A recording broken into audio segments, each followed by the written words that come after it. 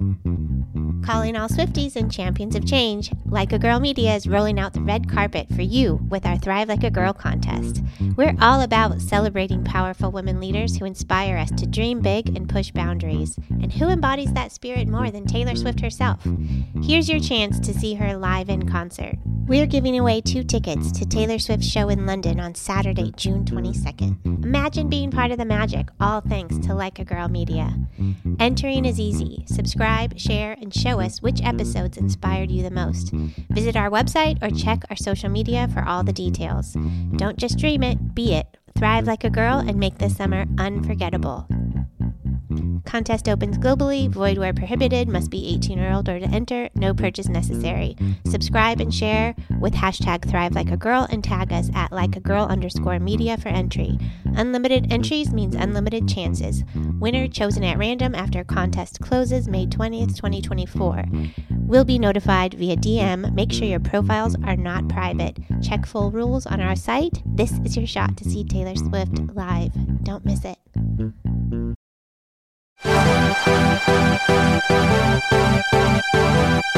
Welcome to the Hit Like a Girl podcast. This is HITea with Grace, where we spill the tea on HIT. Today, I'm honored to welcome Halle Tecco, healthcare optimist, entrepreneur, angel investor, LP, professor, and podcast host of Heart of Healthcare. Halle, thanks for joining us today. We're so looking forward to learning from you. Oh, thanks for having me. Just like hearing my bio makes me tired. All of us women know what that's like, right? When we are ambitious and we push forward, it does seem like that, doesn't it? Yeah. So to start this conversation off right, what inspired you to enter healthcare entrepreneurship, investment, and do the work that you do? I would love to hear, about your career journey and how you've kind of seen healthcare evolve throughout it. Yeah.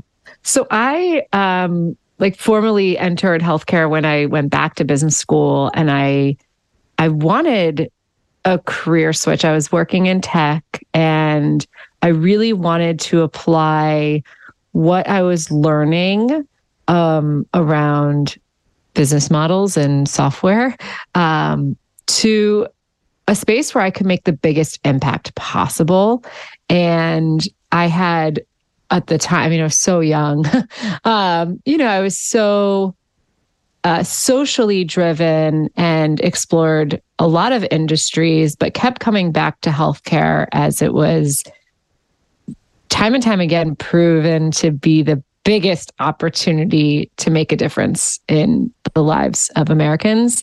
And also just a really complex system that intrigued me. And so intellectually was really interested. And so I went to business school with that in mind, with that as my business school admissions essay. I want to combine my interests in healthcare and technology and figure out how we can improve the healthcare system through entrepreneurship and innovation.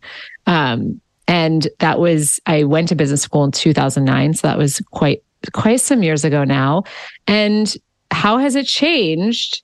So tremendously. It has changed tremendously. I think mostly for the better.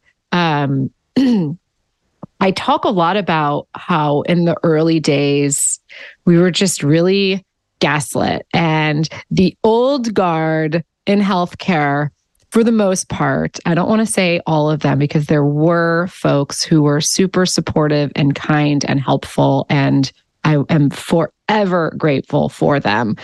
But most of the old guard healthcare folks were very resistant to newcomers coming in, getting attention, trying to do things in a new way, and were pretty nasty to me and others that were kind of in this wave of new innovators at around 2010 to 2012. And, I think now I have some sympathy for them. I think they were really tired. I think the first health IT wave was pretty miserable.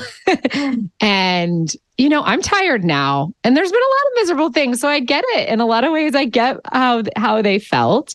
But I also, vowed that when I would become the old guard, that I would do it differently. And so I have really tried to stick to that. And I sometimes find myself being skeptical and pessimistic, and I have to kind of correct myself, because we need as many smart people as we can get in healthcare. There's no benefit in scaring people away. I think we can be helpful and encouraging. And so that's really what I'm dedicated to now. And it feels like there are a lot of, now the old guard is like really awesome and really, for the most part, does want to help and shares key learnings, whether that's like a postmortem because they failed or how they got to where they are, in success. And so I would say that's kind of the difference I've seen, is that we've recognized that healthcare can't exist in a silo. We need to fill the table with diverse minds from different backgrounds. And as Albert Einstein said, we can't solve, the problems. We can't solve the problems of the same thinking that created them. And I think that for the most part, people are more open to that now. And that's how I think it's been the biggest difference in my experience. That's so inspiring. And the fact that you've been able to keep your optimism in the midst of all of this too is such a challenge. I came up in healthcare at the same time and had a very similar experience, despite being in a different sector of healthcare and different side of the box of what's happening. And so I can totally say to you, it's very easy to look at it and say, oh, things are hopeless. Nothing's going to ever change. But I'm just so grateful to have people like you in the industry really leading the charge, really leading the way and keeping that optimism in the midst of all of the pessimism in the Thank you. And likewise, I mean, it's easy to get it's easy to be a naysayer and get a lot of attention by being a naysayer. And it's easy to get frustrated. I'm frustrated all the freaking time in healthcare. And I find myself having to kind of self-regulate and realize that change happens in healthcare a lot more slowly, but it's happening. And you see glimmers of progress that kind of keep you going. Yeah. And you figure out the powerful pivot, right? You figure out how to maybe get creative and change things so that maybe it works out next time. Very fascinating. So now, given your background, I have to ask, for women looking to start their own healthcare ventures and things in the space, from your experiences that you kind of bring to the table, what key challenges should women anticipate, women leaders in healthcare technology and in femtech, and how can they navigate these obstacles effectively? Yeah. Well, unfortunately, fundraising is the thing I hear the most about from fellow female innovators. And the fact is, women receive under 2% of venture funding. It's a data point that has been steady and in some years worsening. And we have to work harder and prove ourselves in our businesses in a way that male colleagues don't have to. And, venture funding is an old boys club, and it's not changing. That's not changing fast enough. So I would say that's the biggest challenge that I think women can anticipate. How to overcome that challenge is, probably a whole book topic, right? And workshop, but I mean, it's not fair. It's really not fair. And there is ample research that shows that women are evaluated based on their track record and what they've accomplished, whereas men are evaluated based on their potential. It's why Harvard dropout Mark Zuckerberg could easily get funding, but women who are, with a college degree and some, work experience, like where I was when I started Rock Health, why it was more challenging. And, and this is generalization. This is research-backed facts. There are certainly investors who are trying really hard to make sure that their portfolios are diverse and that they're giving women founders a chance. And I, would love to see more of them. But there are women healthcare investors like Lynn Chu of Define Ventures and Annie Lamont of Oak, which they've actually started their own funds dedicated to the space, which is pretty cool. So I don't know. I don't know what the advice I have. Be aware that these biases exist, and there are people trying to change them. But if you're going to succeed, you're going to have to succeed despite these biases that exist. And if especially if you're a woman of color, then you have even more challenges that you may face in pitching your business and networking and closing funding. And I don't know if I have like the right advice. I would say kind of for any founder, regardless of your gender, really focusing on building a business that solves a real problem in healthcare and get customers as soon as you can. Prove that people will pay for this. Getting to product market fit is the most beneficial thing that you can do. I would, be cautious of giving away too much of your company, and being okay with saying no to investments if it means that you can maintain control and ownership. But it's hard. I mean, it's absolutely a privilege to start a company. You have to be able to support yourself while you are getting up and running. And so some women are able to do this and moonlight with their day job. It's very challenging. Others have to save enough to leave their companies and do this. And, recognizing that it's a great privilege and a huge risk. You sit on this very interesting line of having been an entrepreneur seeking funding and then also being an investor that funds. And so you kind of have this very unique perspective that you can bring to the table from both sides of things. How do you feel that kind of helps you in the work that you're doing and the mentorship that you give to others that are looking to get into the space? Yeah. Certainly, being an operator, having that experience, I've now co-founded 2 women's health companies, one that exited and one that's about a year old. Both raised over $5 million. So, Series seed, Series A stage. There's nothing like being an operator. You are forced to learn very quickly, and it is the hardest job being a founder. Being an investor is way easier. And it's easier to give advice and, be a cheerleader on the sidelines than be the founder that's actually building things. You are literally a firefighter as a founder. Every day there's something else to solve, another problem that pops up, and hopefully, the highs are higher than the lows. I mean, it's there's really quite nothing like it, and I really wouldn't recommend it if you haven't thought through how challenging it is. But yeah, I think my experience, I like being an investor better in terms of the flexibility it gives me. It's much easier. It's much less stressful, but, being a good investor is really hard, and being an angel investor, you get really diluted over time. You have follow-on investors that, create new structures that totally screw you over. And I've had it happen over and over again where it's, it can be really disappointing. So, being an angel investor is tough. Being a VC is even different, right? Because as an angel investor, you have many investments. I've had 51, angel investments over the last decade or so. As a VC, though, it's fewer deals, but you're following on with them. So you're hopefully investing in and continuing to keep kind of your ownership. And it might include a board seat, more involvement. And so that's a different beast altogether, but a little bit different from being an angel investor. What were some steps you took to start investing, being an angel investor? From what you were doing before, like what were the practical steps that you took just practically to get things rolling? Yeah.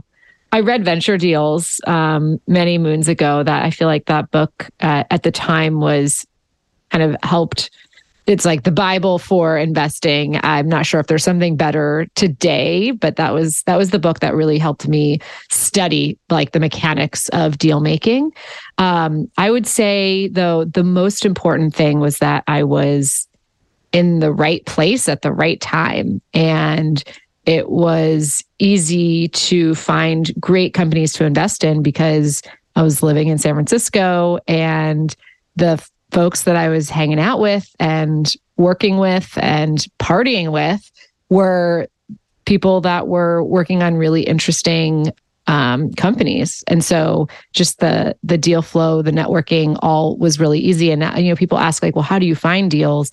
And if you embed yourself in a community of innovation, the deals are just there. Yeah. And you'll just have those opportunities. So I started with very small checks, $2,500. And the first, couple of companies had good returns for me. And so I kept going. And I say this like, you have to recognize how illiquid angel investing is. It takes many, many years for a company to exit. And the time right now is even longer because basically M&A and the IPO markets are like frozen essentially. But then I had the opportunity to, and this is something that's like not really spoken about, but I had the opportunity to be a VC scout. So I had a VC that gave me money, and I was able to invest in, I kept the first VC, it was 30% carry, then they moved down to 20% carry. So I started investing other people's money, which is even better than investing your own money because I was able to write awesome. That is checks. So interesting. Yes. So how long did you do scouting then, VC scouting? Yeah. For probably 4 years. And I have a couple blog posts on my website, halletecco.com, where I like do a deep dive. I have one that's like all about what the VC Scout program is, how does it work, which VCs do it, how to kind of get the gig. And I think that could be really helpful. And then I did a 3-part series on angel investing. This year, I really slowed down. I think I've invested in 2 companies this year. In past years, it would be 10, 15 companies a year. But this year, I really have taken a pause to reflect and write more. And so earlier this year, I put together a kind of series where I'm completely transparent and I share like, this is what I've done. Here are my outcomes.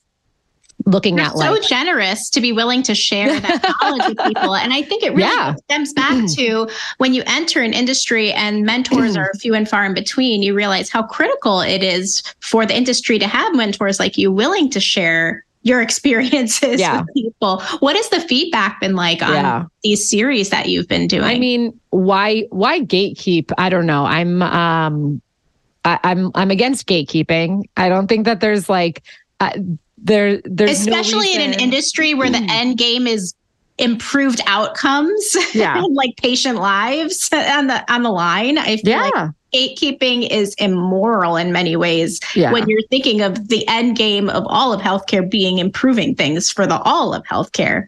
Yeah. And I didn't have these guides when I was starting, and I really I thoroughly enjoy putting them together. And so this year, I think I hit like 40 blog posts. This is my first year blogging. But what I'm basically doing is like the questions that I get or the things that people are most curious about, I just write about them now and share them publicly. And then it saves me time. Like, look, I can't mentor everyone who comes to me and asks for my time. I can't do office hours. I could fill my time plus some just doing these like free meetings, and then I would have no salary. And, it's just like, it's not sustainable.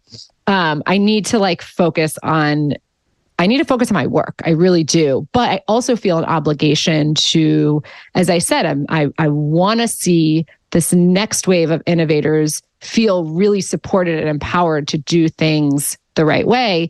And so that was the motivation for me to kind of start putting all this content out there. And I do eventually want to write a book so that like I have something that, I can point people towards that's like in one nice package. But yeah, so the angel investing series was like really what kicked it off. And then kind of went from there. And I have all sorts of topics from like how to stay off the FTC's naughty list to, one, I recently worked on one with one of my portfolio companies that works in the privacy space around like every healthcare founder should read this before they run ads. Like just understand how retargeting can, put you in the hot seat for the FTC. And so, yeah, I think that the feedback I've gotten is really great. And I'm starting to really like build out a nice library of content for folks. So I don't know what I'm gonna do with it. I don't think it can stay on my like personal blog forever. That's why I'm thinking maybe, kind of package it up in a book or some other brand or something. But the goal really is to just help folks that are getting started or just need a resource to answer a question. I have another one that was really popular that was like, here are all the investors to talk to. Just because people will be like, who should I pitch? Oh, true. Who should I bring this virtual care solution to? Who should I pitch? So like, here's a list. Here's a list of the people. Here's the investments they've done. Here's their names. I don't do the emails. You can find their emails. But stuff like that. That's just like, why gatekeep? Why has no one put together a list of digital health investors? I don't know. When did it hit you that you needed to be this person to share this information? Because there's only few people that sit in the line that you sit and have the experiences and connections that you have. So when did it kind of hit you like, oh, I need to be doing this. This needs to happen. And who's going to do this? And I need to be the one that does it. So actually what happened was I was recognizing that I was just like, so overwhelmed with inbound emails and DMs. And I felt terrible because I was like, I want to help. I want to be able to respond to everyone. I want to help everyone. But I could actually start to like bucket the requests into different, like they're very common threads amongst many of them. And so in doing that, I realized, oh my gosh, so one of my most popular responses used to be, like, hey, I can't get on a call. I can't let you pick my brain. I don't have capacity, but just like, tell me what you want and I'll reply. And so I started to just track the sort of requests I was getting. And so through that was like, okay, people are asking me the same thing. Like they're coming to me for the same sort of questions. How do I find a job in digital health? I'm not a recruiter, but I put together a blog post. So you want to work in digital health? Or who should I pitch? All these, how do I get my first customer? Who should I be talking to? Those sort of things. And that's really when I did that assessment of okay, what sort of requests am I getting that I can start streamlining? That was okay, I'll just turn this into a blog and hopefully help all those folks. And then now it's just my away message. So if you email me, I just have this away message that it's been up for a while. I need to edit it, but it's I don't work for free. Stop asking me to work for free. I don't do public speaking anymore. It's kind of just the common request people ask to be my class. Reach out to the school. I don't manage, who can be in my class or not. You have to register through the school. So just pointing people into the direction of the most common questions I get. All of us women leaders are used to that email. Can I pick your brain for a second? And I think it's a really fascinating strategy that you've deployed here that we all need to maybe consider. Maybe we need to get creative with how we respond instead of just saying no or pay for it or whatever, which is all good responses. Maybe saying, hey, let me help inform people so that I'm not getting these massive amounts of requests that are just impossible.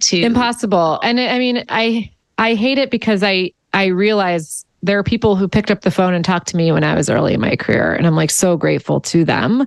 And so I want to be that person for others. It's just, you have to know your capacity and, seasons in your life change, and you have time in seasons when you have that capacity, or say you have a job where actually networking with people in your space, maybe you're hiring. And so having those calls is really important to your job. And then you have other times when you're this is purely a distraction. This is charity. I can't do any more charity. I need to be able to feed my family and not be stressed. And so I think another tactic that I've seen people do, and something I'm thinking about doing, is like, there's like apps where you can do office hours that they like manage it. So people can,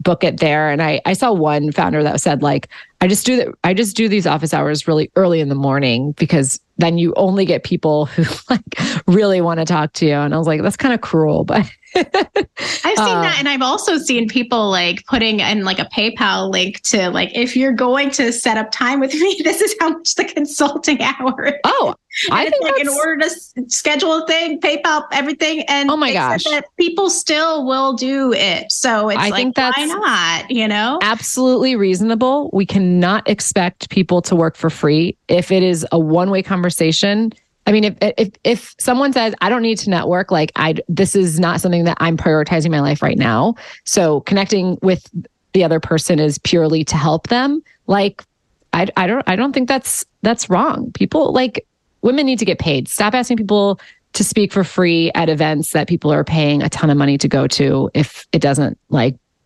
benefit them. I realize there are cases where like you want to get in front of customers. Like, sure, I will speak for free if it's like going to help me sell my product and my business succeed. Then there are other cases where, I don't have anything to sell.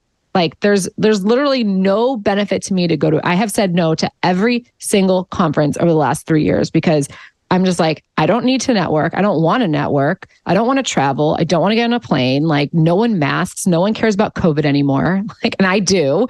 And so, I've gotten really good at saying no. I just no. And maybe if you would pay me, I would consider it. But if not unpaid, absolutely not. I had this one tweet that kind of went viral because I told the story about how, look, I'm an adjunct professor. I've been teaching since 2015.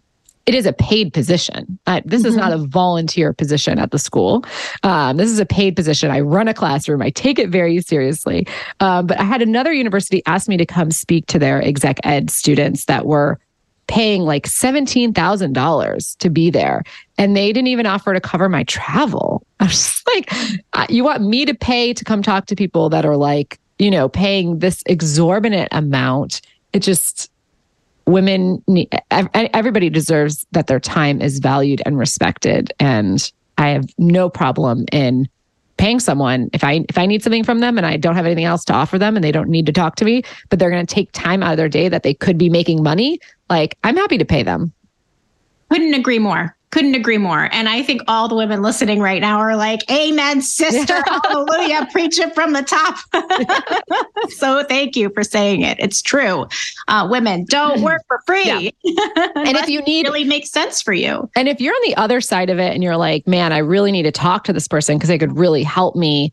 But like, I don't have a ton of money to like pay them because these are people that are like, my hourly rate is not cheap. Right. I think consider making it really easy for them. Do you really need to get on a call with them?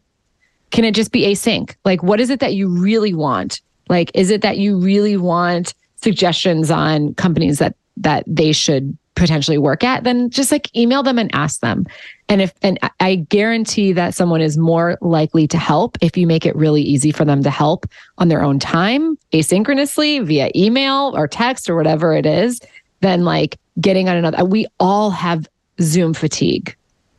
Like I'm so sick of sitting in front of my computer and like being on call after call after call after call. Like I don't want to do it. So, that's a piece of advice. And I think a lot of folks that you reach out to would be happy to help if you just are like very direct about it. But like the worst is like, I just want to pick your brain. No, what exactly do you want? Exactly. Be specific, right? Be specific. Yeah. And also don't forget that there's crowdsourcing for digital health and healthcare IT on Twitter and on LinkedIn. And it's a totally underutilized resource. People find hospitals and health systems to pilot, payers that are willing to pilot their technologies just via social media. So if you want to ask the social world and maybe tag a few folks that are that may be willing to amplify it for you. Most people are willing to retweet. Most people are totally fine with doing that. They want to see you succeed, especially if you're doing something worthwhile. Yeah. So, get creative with finding that information. If somebody says no, find it another way. It makes a lot of sense. So you were talking a lot about capacity, and I kind of want to lean into now your personal journey, like as a human on this world. You're a successful career woman. What are tips and tricks you do just in your day-to-day to work your best and make a difference? Like, how do you stay on top of your personal life game while you're also just really succeeding in your professional life? Yeah. Well, that's a good question. Probably not enough, but I'm like, what I'm doing now is very different from the beginning of my career. And I recognize that I have a lot of privileges now that did not exist for me when I was starting out. When I was starting out, I was such a workaholic and I prioritized work above all else. And, would I be here if I hadn't done that? Who knows? Like, I probably could have been more efficient and more balanced and still have succeeded. But there's certainly something to be said about the hustle that I showed early on in my career. That now my biggest priority now is flexibility. That's all I want. That is the most valuable thing to me. Like, you could offer me a job that is like really exciting and really high pay, but if I had to like go to an office every day and like, only have 2 weeks of vacation, I would say no. I like, to me, where I am right now, it's all about flexibility. And so I make all of my decisions based on that goal of flexibility. So for instance, I helped start this company, Co-Fertility, and I could have been the CEO, but instead I, knew someone who was thinking about starting a company, and we banded together and I was like, you're the CEO. I'm older, I have more experience, but she's an incredible leader. She has a ton of experience. And I'm like, where I am in my life, like, I'm going to be a really awesome board member and co-founder. Like, that is where I am. You're going to be an awesome CEO. This is where you are, I knew where she was in her career and her life. And so every decision I make is really around that. Like, do I have control, autonomy, and flexibility? And so like this year, my husband, my son, and I spent 9 weeks probably of the whole year abroad, just working abroad and being able to do that and being in a totally different time zone. We were in Asia for half of that, Europe for half of that. And so being able to like, do that is incredible. And it's, for me, like COVID we were very, like, I did nothing during COVID. We were very conservative for a long time. So now I'm kind of like the pendulum has swung and I'm like, I want to see the world again. But and I think experience it as a family. It's really inspiring. Yeah. A lot of flexibility. Could you imagine years ago when you were first starting your career, even considering being flexible with your time and also being able to build your career the way that you're building it? It's pretty amazing in this day and age that you can do that. Have there been any personal challenges in your life that have inspired the work that you do today? In healthcare, it's often the case where something you go through just says, hey, I need to fix this issue. Yeah. What's that for you? Yeah. So infertility has been like probably the biggest like medical thing I have faced, and dealing with many years. I think we did IVF for 9 years. And, fortunately have one miracle child because of it, but going through that. And it's interesting because infertility is one of those that is like as emotional as it is physical.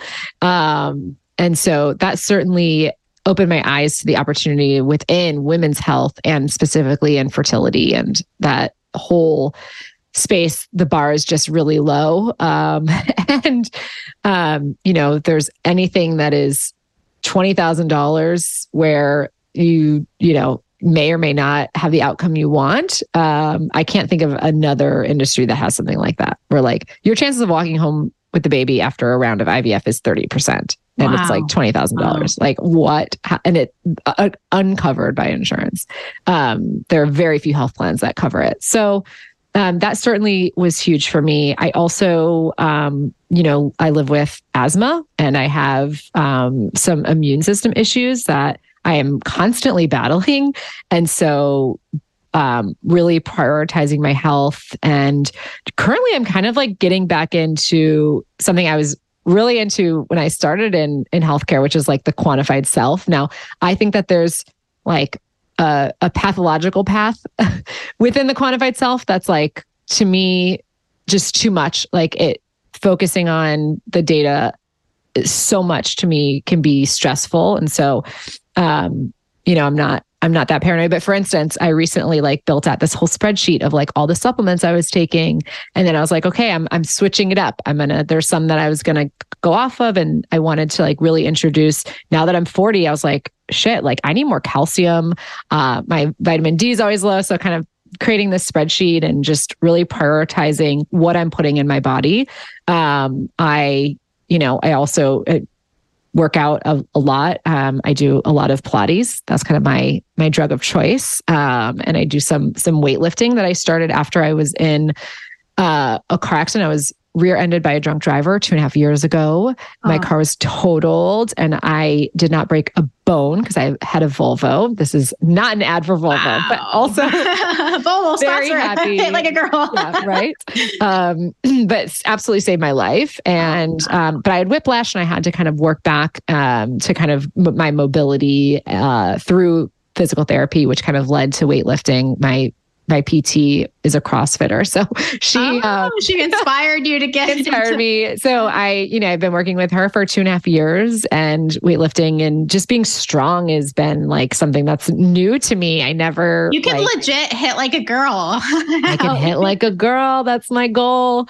But yeah, I mean, now I'm like just, years away from menopause. And so there's like all this other stuff, health stuff looming. And I think it's ironic when we work in healthcare and don't take care of our own health. There are many of us like that, including my former self. And you can, slide for your 20s and some of your 30s, but then it really catches up with you. So I was hoping to get an Aura ring on sale for Black Friday, and they didn't have a good sale. So not sure what I'm going to do, but I want to get one. I want to start really tracking sleep better and whatnot. So that was a very long way to answer your question about it is really interesting. So do you find that women's health generally, and I hate that it's women's health, it should just be health, right? Like it shouldn't be women's health, women's tech, femtech, whatever, but it is.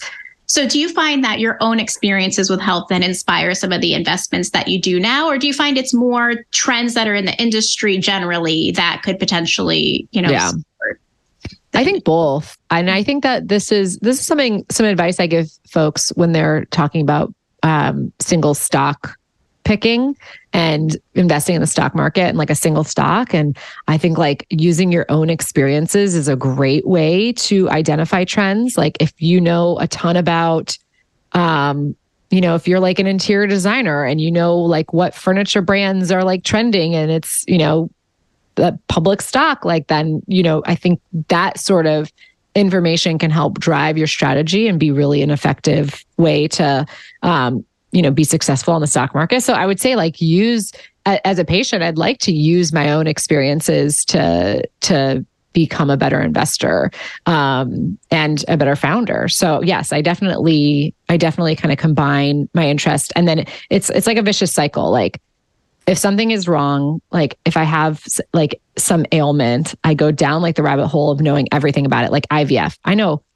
everything about IVF. I know every company in the space. I would not have done that. Expert on the topic. You never wanted to be an expert. I hate it. I'm so glad I'm on the other side of it now. But I would never have gone that deep into the topic if I didn't have that personal drive. If I didn't ask the questions. I'm just a curious person. Like, how does this work? And wait, there's so many nuances to it. So like understanding embryo grading. I know, now all the companies that are doing that in the space and just to make things more efficient. So yes, that was another long way to say yes. Like I think and I encourage everyone to use your own, when life gives you lemons, make some lemonade. Like if there's anything good out of it, I have invested in Kindbody, which is doing exceptionally well in the space. HITea, which is doing exceptionally well in the space. So I've, if nothing else, my experience has like led me to build a thesis that has helped me invest in some really tremendous companies.